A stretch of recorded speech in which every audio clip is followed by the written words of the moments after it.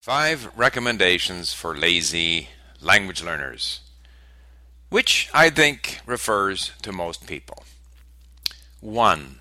Spend most of your time listening while doing other tasks. Listen over and over to a limited amount of content at first. Gradually, as you get better, listen fewer times to the same content and move on to more varied content.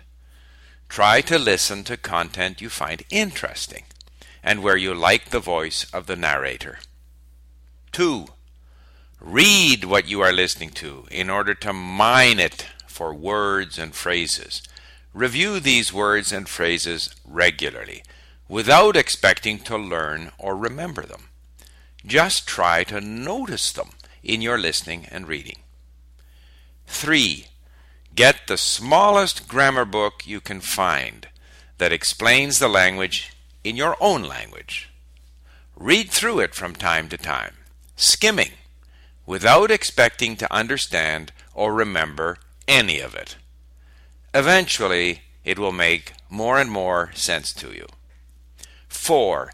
Never force yourself to speak. Speak when you want to, when you are ready to try out what you have learned. When you are with native speakers, relax, speak a little, and listen a lot. 5.